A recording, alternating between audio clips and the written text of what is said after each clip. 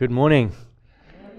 It is indeed always a wonderful privilege to come and visit you, and I visit scarcely enough that when I come, it's always a joy to hear of how the Lord is growing this body and how He's adding to it and how He's maturing you and how He's freeing your pastor up to greater ministry opportunities. And so thank you for this opportunity as always, Brandon. It's always a delight. It's always a joy. It's not always possible for us to get here, but when we do, it's a great privilege. So thank you for this opportunity. Why don't we once again go to the Lord in prayer and ask Him for His blessing on this morning. Father, thank you for this opportunity that we have to open up your word, your living and active word. We know your word is sharper than any two-edged sword. It pierces the divide between soul and spirit, joint and marrow.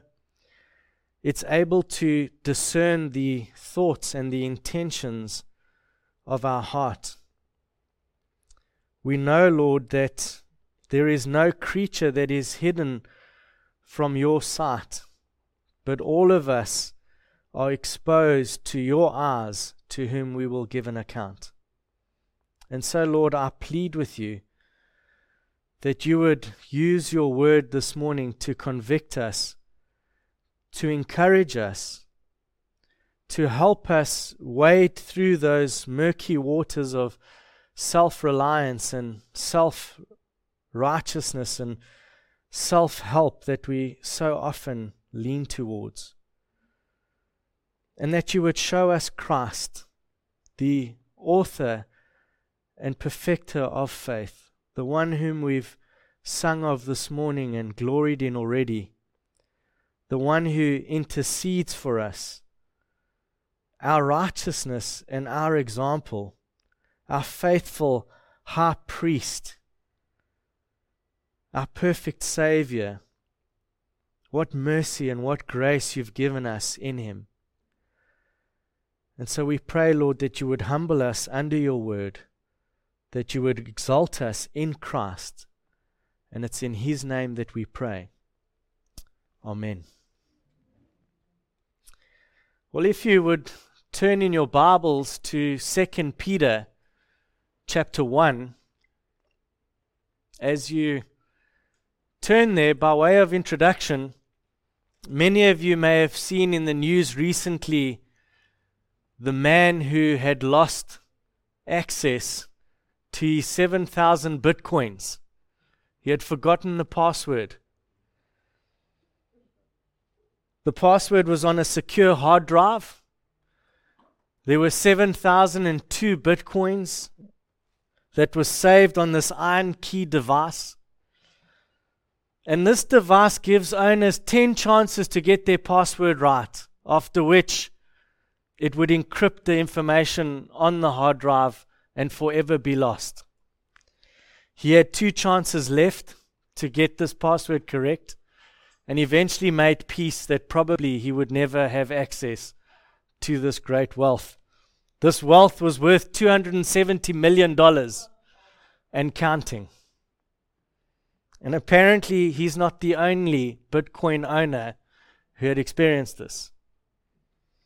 Can you imagine knowing that you own this kind of wealth and you have no way of accessing it? Well, in some ways, I think Christians have similar experiences. Perhaps they get saved, and once saved, they realize the riches they have in Christ, but they don't know how to access it. They don't know how to get this provision from Christ, or worse still, they once knew how to, but a couple of years have passed by and they've potentially forgotten the password, so to speak. And in this way, they've forgotten how God grants provision in Christ, and perhaps as a result, they're left miserable, disillusioned, or perhaps even depressed.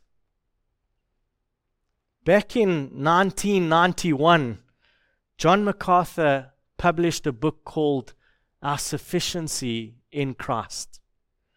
And in the preface to this book, he anticipated that it would be very controversial due to a widespread lack of confidence in Christ's sufficiency within the contemporary church. He writes this on page 19 of that book. Too many Christians have quietly acquiesced to the notion that our riches in Christ, including Scripture, prayer, the indwelling Holy Spirit, and all the other spiritual resources we find in Christ, simply are not adequate to meet people's real needs. This wasn't new then. It's not new today. And that kind of attitude wasn't new 2,000 years ago when men were moved by the Holy Spirit and they spoke from God. One of these men was Simon Peter. He specifically addressed this to the saints there in Asia Minor. And so let me briefly set out the context of this letter before we read it.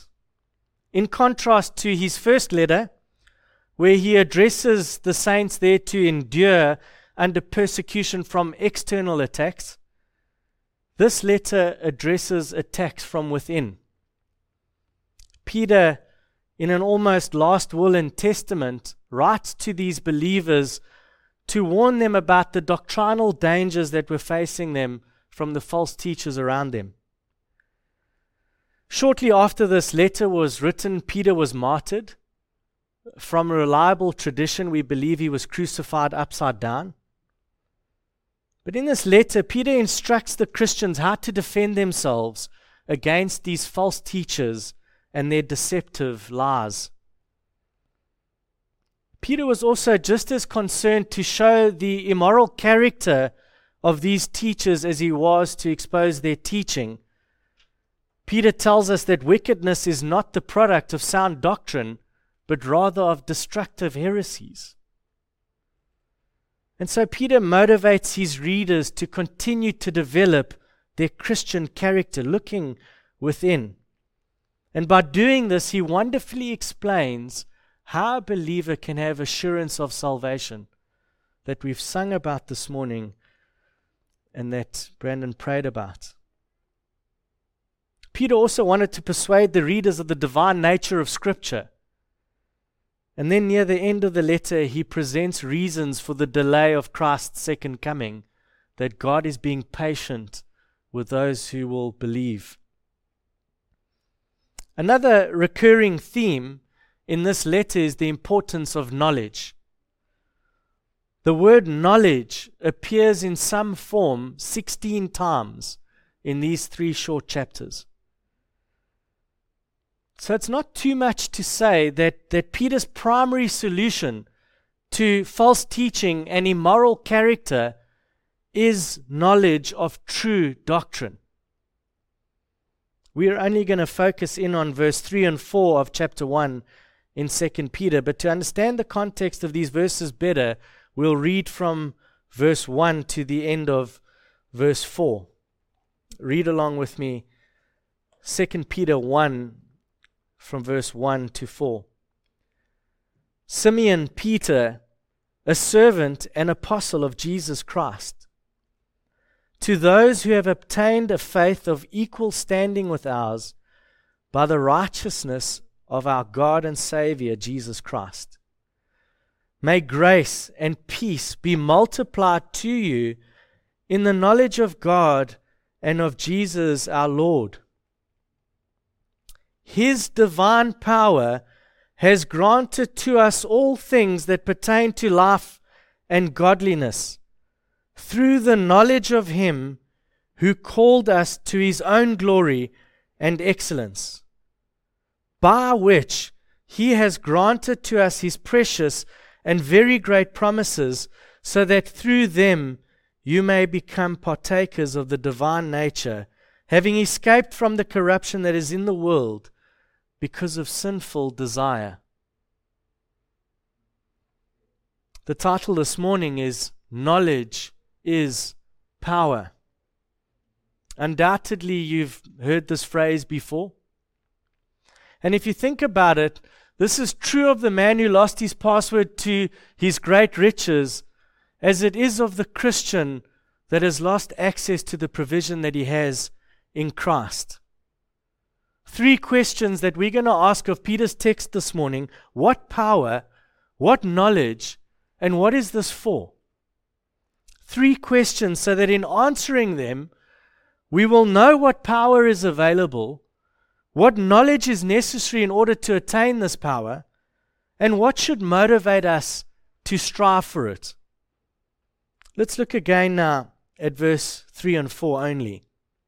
Firstly, the question, what power? The answer is, it's a sufficient power. Look at verse 3 there. His divine power has granted to us all things that pertain to life and godliness. Whose power is he referring to there? Christ's. He is the subject of verse 2. His goes back to modify that phrase in verse 2, Jesus our Lord. It is the power of the Lord Jesus. You say, well, maybe it could go back to referring to God there in verse 2.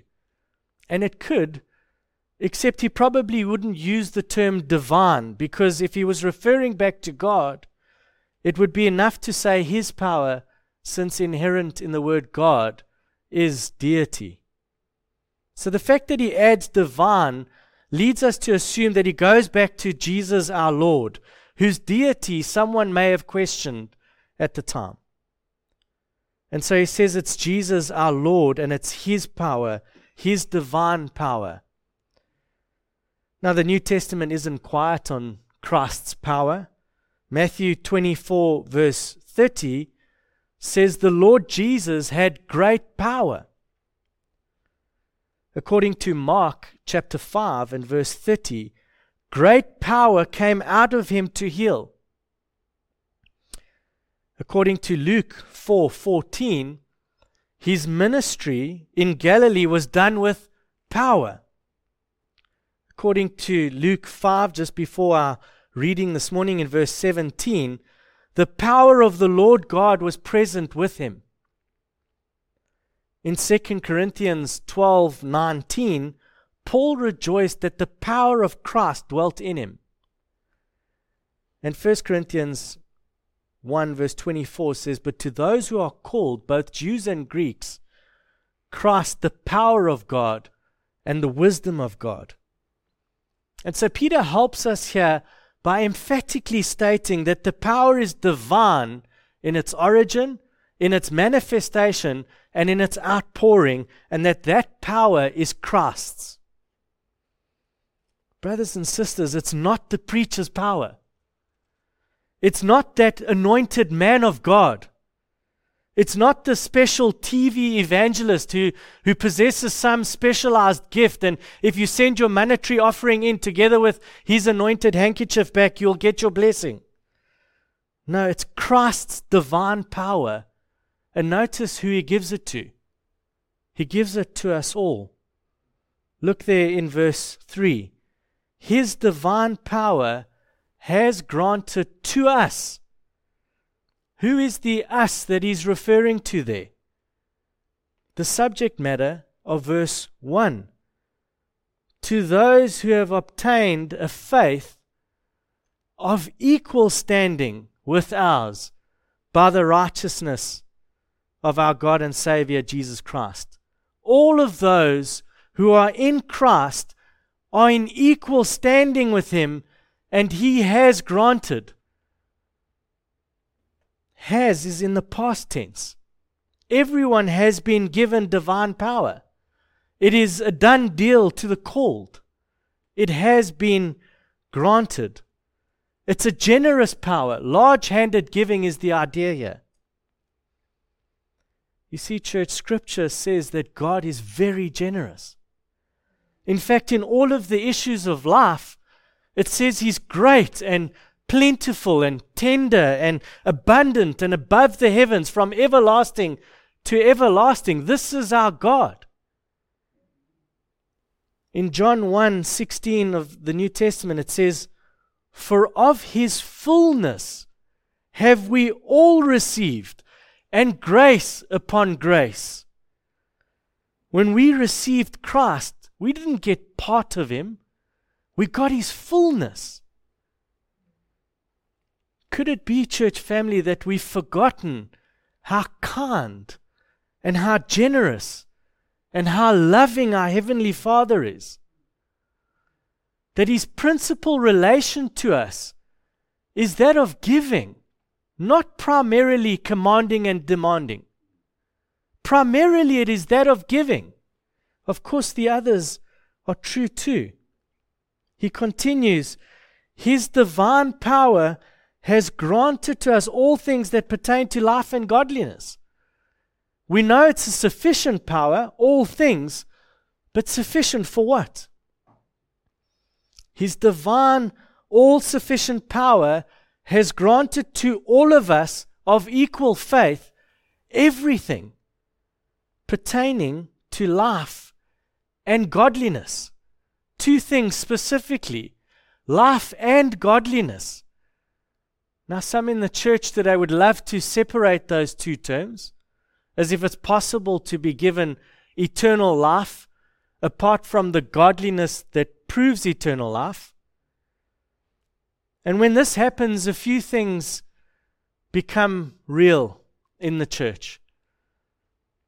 Number one, as Jude tells us in verses 3 and 4, listen to what he writes to the saints there. "Beloved, although I was eager to write to you about our common salvation."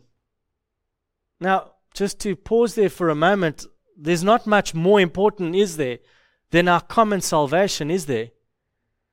But he says, "I found it necessary to write appealing to you to contend for the faith that was once delivered to all saints. For certain people have crept in unnoticed, who long ago were designated for this condemnation, ungodly people." And listen to how he describes them. "Who pervert the grace of our God into sensuality, and thereby deny our only Master and Lord Jesus Christ." You cannot separate life from godliness. There is no such thing, contrary to what we see in the church today, that because of God's grace you can live an immoral life. Paul says, may it never be. Another scenario is that at best this wrong idea causes believers to seek for second blessings or spirit baptisms or tongues or mystical experiences or special psychological insights, the deeper life, the higher life. Or worse, another scenario in our circles is that it can lead to some sort of fatalistic, hyper-Calvinistic complacency, where a believer may be waiting for that spiritual spark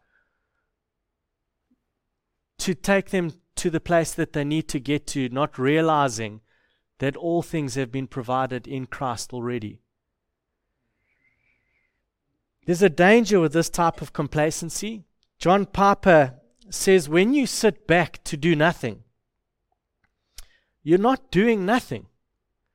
You are actively engaging your will in a decision to sit back.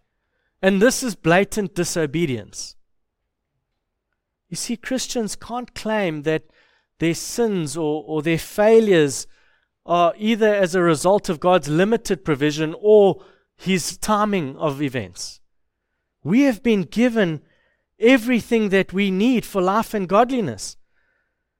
Peter makes this amazing statement that it's all there. We've received from God all things that pertain to life and godliness.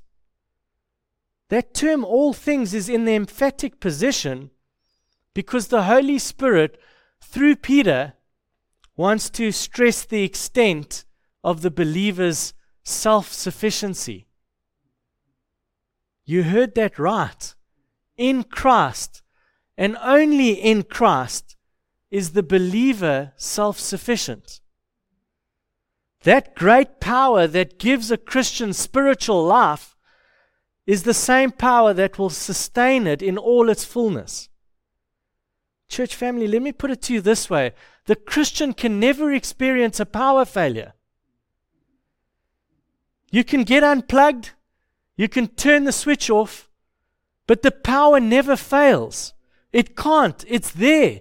It's divine power the moment you put your faith in Jesus Christ. Divine power is granted to us, to Christians, that is.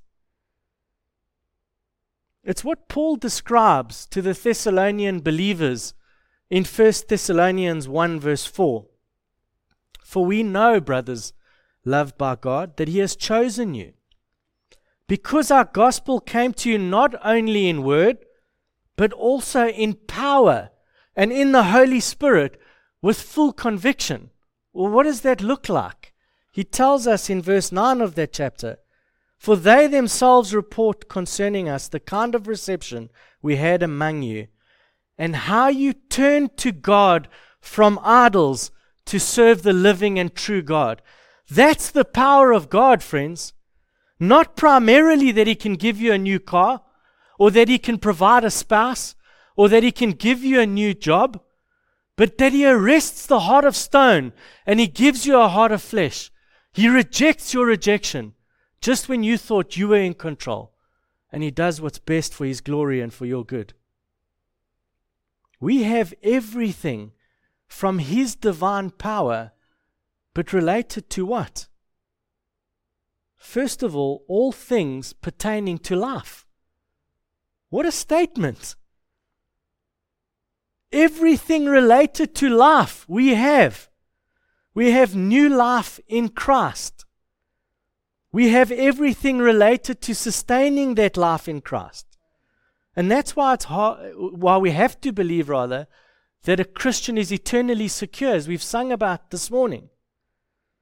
That the work He's begun in us, He will complete.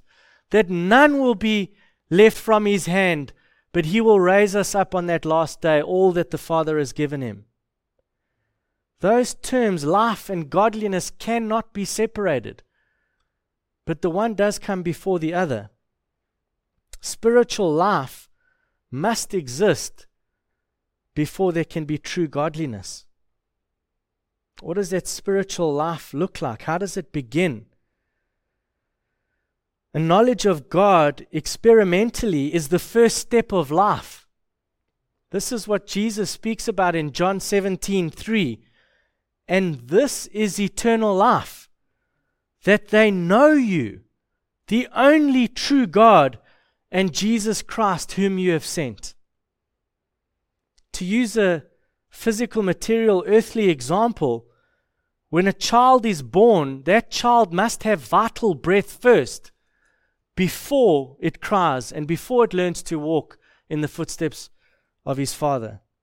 It's not by godliness that we attain life, but rather by life that we obtain godliness. That's why we believe that in any struggle or trial of life, you have everything you need. You have it in fullness. The scriptures tell us you have it in abundance, and you have it in perfection. Everything you need for life and godliness. So he adds that term, not just life, but and godliness. That word means true reverence. Reverence in worship, yes, but also in active obedience. Now, you don't need to be asking for something more, some ecstatic experience, some extra biblical reality, some ecstatic gift, some miracle, some sign or wonder. You have every spiritual resource needed to sustain and perfect that eternal life that is in you.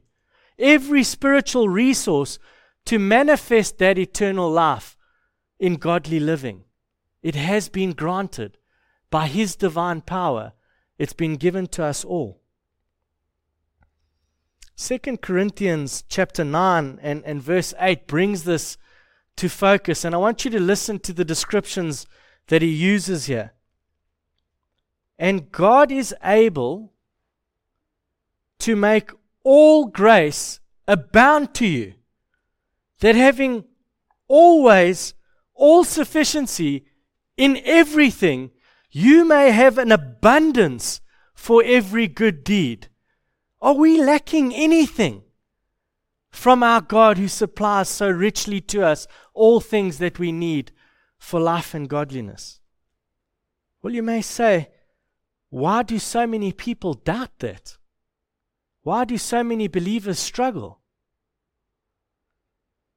Well, one reason that some people doubt is because they're not really saved. They don't have a relationship with Jesus Christ. And so in that way, they're insufficient. They just think they're saved. Another reason people doubt is because they're ignorant. They don't know what they have in Christ. This is one of the reasons why Paul prays for the Ephesians, that their eyes of their understanding would be enlightened so that they'll know what? What is the riches of His grace? Another reason some people don't experience this is, even though they're truly saved and they're sufficient, perhaps even they may be well taught and know they're sufficient, they're not walking uprightly. And so the resources are there, but they're not accessing them.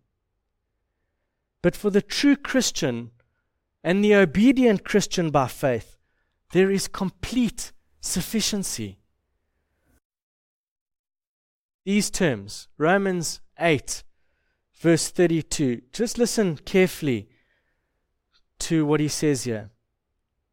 He who did not spare his own son, but delivered him up for us all, how will he not also with him, that is with his son, freely give us all things?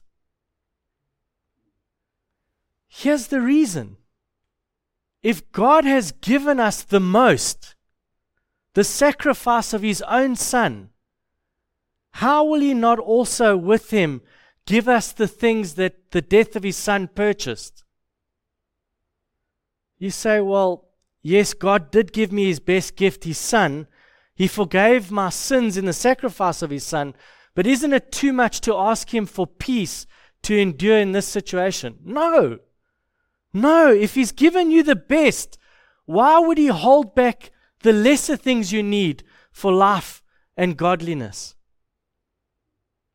You see, all of this speaks of the great reality that in Christ we are sufficient and we have a sufficient salvation. Now, don't hear me wrong. I'm not discounting Christian fellowship. I'm not discounting the wisdom in mutual care and kindness and counsel. But what I am saying is, when it comes to the spiritual resources that we need, we are, by the indwelling Spirit, through the miracle of salvation, sufficient believers. Another way to say that would be that salvation is not a stingy gift. His divine power in Christ is all we need. And so the first answer to our first question, what power is it? It's an all-sufficient power. You have a sufficient power. It's been granted to you. How does this power then come about in the life of a believer? That is our second question. What knowledge? The answer is, it's a salvation knowledge. You could say a salvific knowledge. Look there in the second part of verse 3. How does this come about?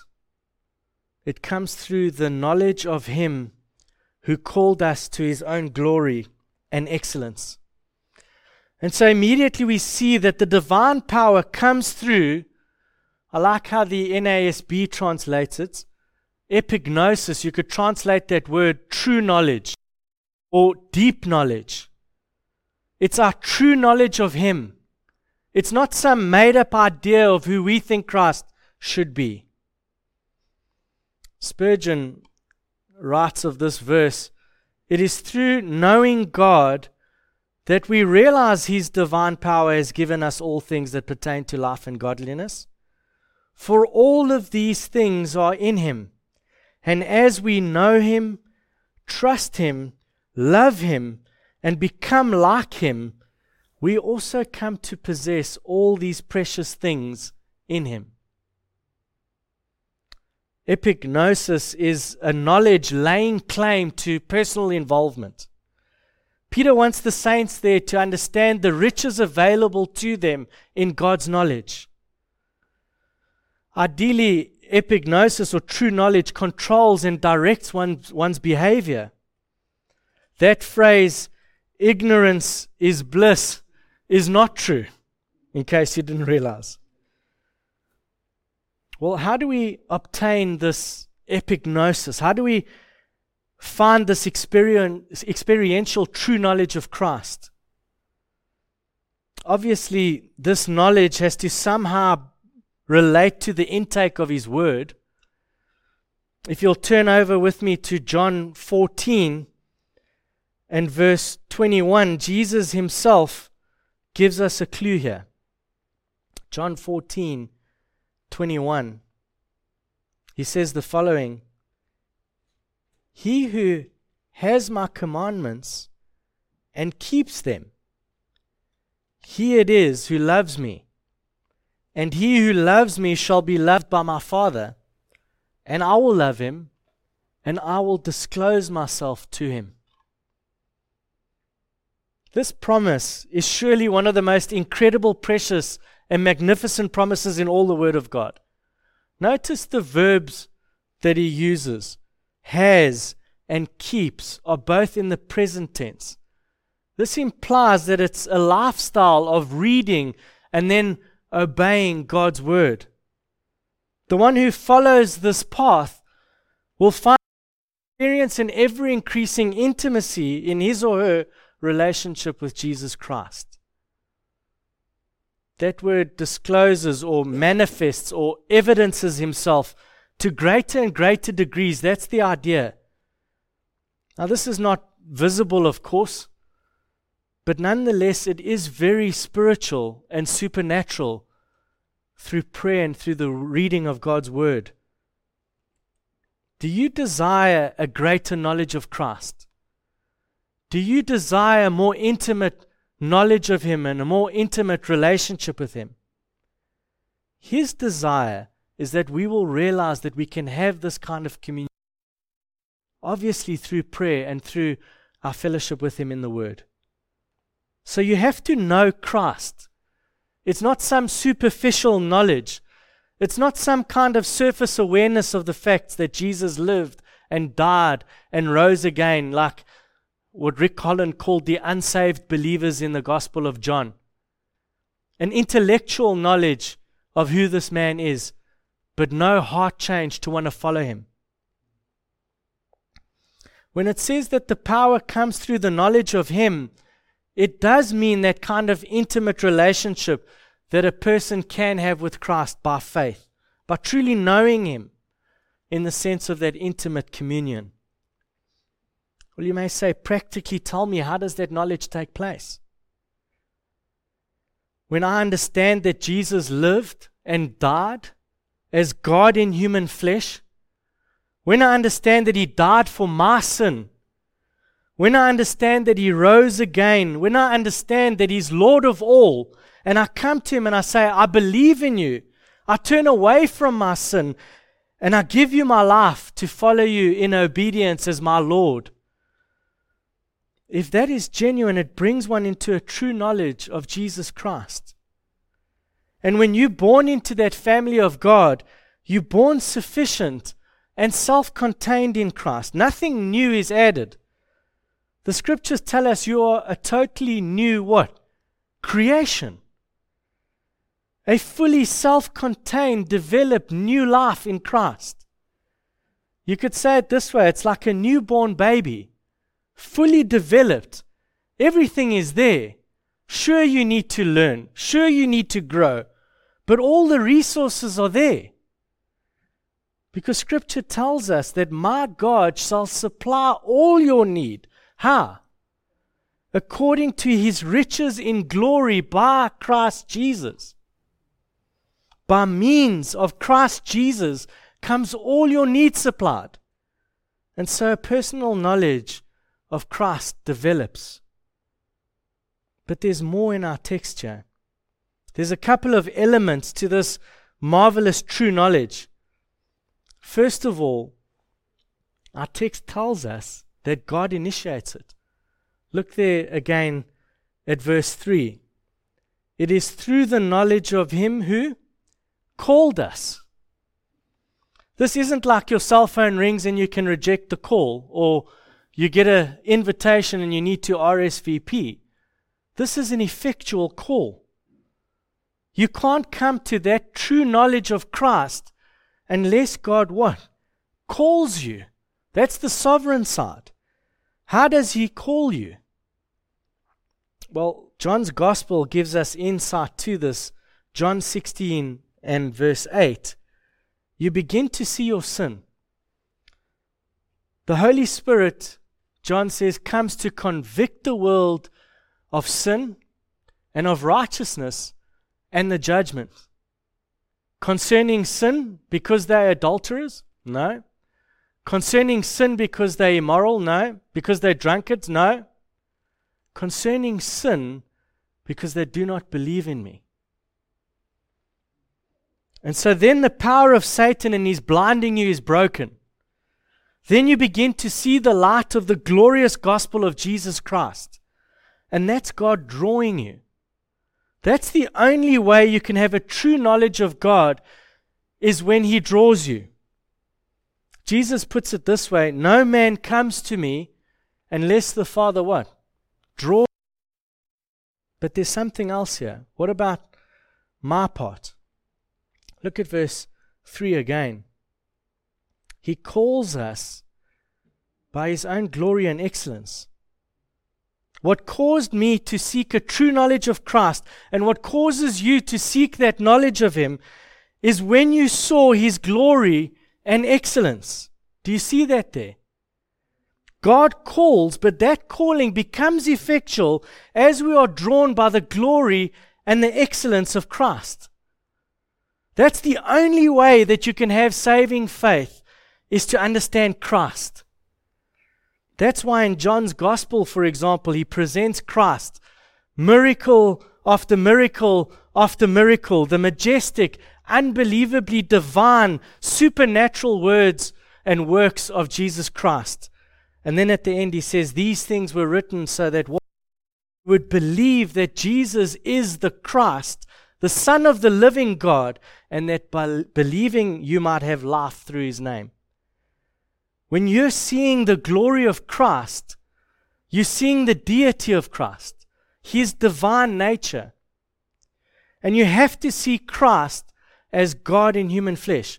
You have to be impacted by the glory of His majestic deity. That is why we must always present Christ, preach Christ, proclaim Christ, because it's that means, and only that means, that the call of God to draw men is effected. It's amazing to me how many people in the church today, maybe not the true church, think that we can draw men to God in Christ. Romans 10 tells us faith comes by hearing, and hearing by the word of Christ. How are they to believe in whom they've never heard, he says. And the first thing you want to hear from Him is His glory, that He is God. Timothy was made wise unto salvation because he was acquainted with the sacred writings. We need the Word of God to show us Christ in His glory, and that's how men come to know Him. So what do we have to preach to sinners? What do we have to preach to people who don't know the Lord? We have to preach the glory of Jesus Christ. We have to preach that He was God in human flesh, as proven by what He said and by what He did. And then it says that we are drawn by His excellence, not just His glory, but also His excellence. When we look at Jesus Christ, we not only see that He is God, but we see perfect humanity. We see a perfect excellence.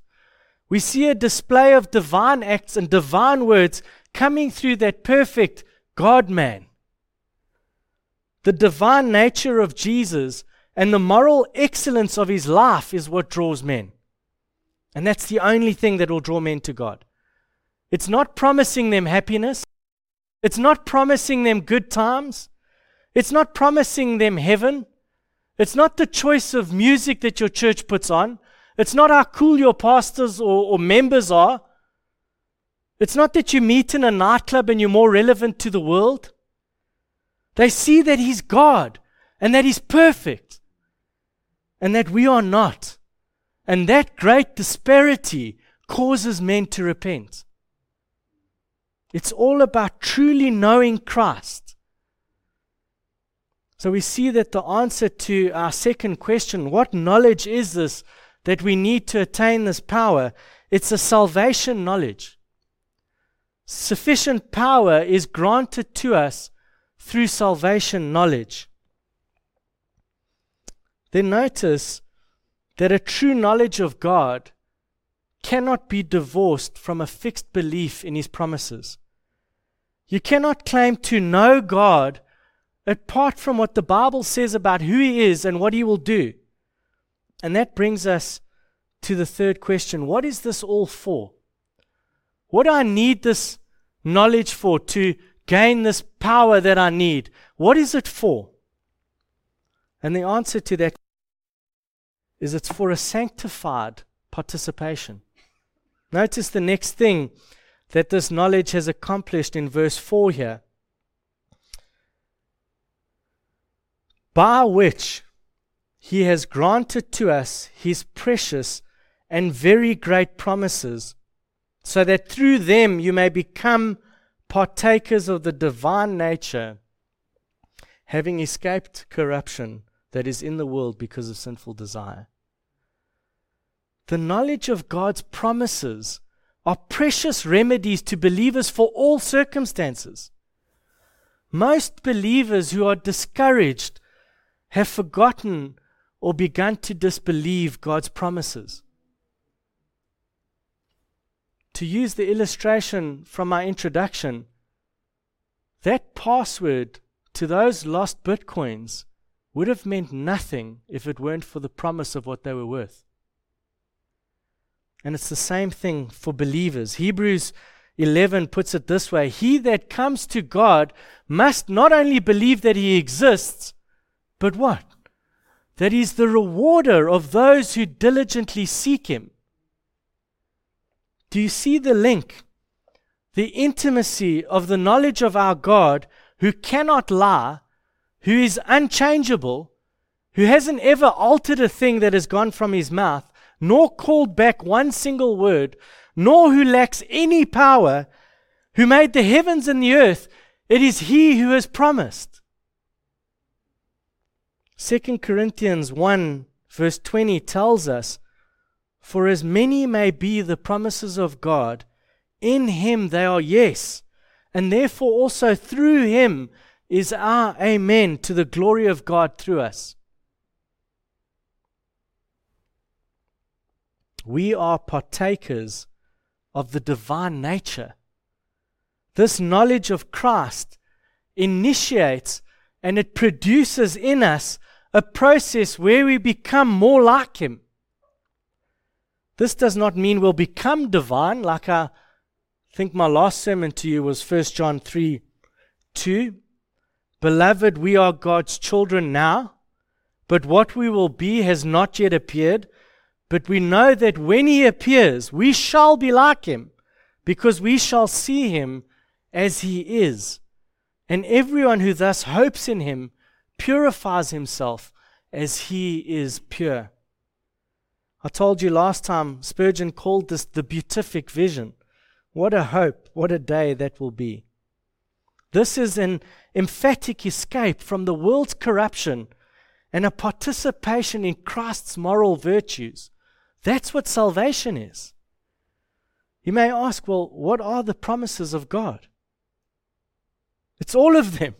All things. Things present, things to come, life and in death, everything. He promises us life. He promises us blessings in the heavenlies. He promises us abundant grace upon grace. He promises us joy. He promises us strength, guidance, help, instruction, wisdom, the Holy Spirit. He promises us heaven. He promises eternal rewards. It's all of ours, all of it. Fear not, little flock, for it's God's good pleasure to give you the kingdom. If we would just repent and believe, it's the Lord's kindness that leads one to repentance. So in conclusion, the purpose for the promises, the purposes for God's goodness to us through Christ is so that we would partake of His divine nature. When you come to Jesus Christ, you receive everything that you need for life and godliness. Not only that, you receive on top of that all of His promises in time and eternity, and you become partakers in His nature. What does that look like? We partake of God's life in us. We partners in that same life. How can that be, you may ask? Because of the end of verse 4. We have escaped from the corruption that is in of sinful desires or lust. At the time of salvation, we escaped. We escaped from that rottenness of our decomposing, stinking, fallen nature. And now I'm a new creation. I have new life in Christ. The life of God is in my soul. And I have everything that I need and you need for life and godliness. Well, what next, you may ask? Well, verse 5 to verse 11 tells you what next. Do we have time to read it? Okay, verse 5. For this very reason, make every effort to supplement your faith with virtue, and virtue with knowledge, and knowledge with self-control, and self-control with steadfastness, and steadfastness with godliness, and godliness with brotherly affection, and brotherly affection with love. For if these qualities are yours and are increasing, it's progressive, they keep you from being ineffective or unfruitful in the knowledge of our Lord Jesus Christ. For whoever lacks these qualities is so nearsighted that he is blind, having forgotten his password, having forgotten that he was cleansed from his former sins. Therefore, brothers, be all the more diligent to confirm your calling and election. For if you practice these things progressively, these qualities, you will never fall. For in this way will be richly provided for you an entrance into the eternal kingdom of our Lord and Savior, Jesus Christ. You see, the false teachers felt that transcendent knowledge elevates you above the need for godliness. Peter says, no, true knowledge gives you all that you need to live a godly life. The false teachers taught that holiness was impossible. Peter says, holiness is inevitable. Is there sufficiency in Christ? Listen to this. Anything less than a complete, sufficient salvation mocks God and dishonors Christ. Our God gives more grace. More than what? More than we could ever possibly think or imagine. Therefore, the answer to our previous questions is salvation knowledge is sufficient power for a sanctified participation. Salvation knowledge is sufficient power for a sanctified participation. That's what the power is that's available. That's the knowledge you need, and that's what it's for. Do you know Christ? Have you gazed upon His glory? Have you seen His excellence? Have you experienced the power that He grants? Have you heard His call? If you've heard this call, I plead with you, repent. He will give you the grace you need. He will give you the power you need to escape the corruption that is in the world due to lust. Place your trust in Christ and in His promises, and He will give you life. But more importantly, He will give you Himself. You will partake of His divine nature. What a promise! What a Savior! For believers who are struggling, look to Christ's glory. Look to His excellence. He is perfect.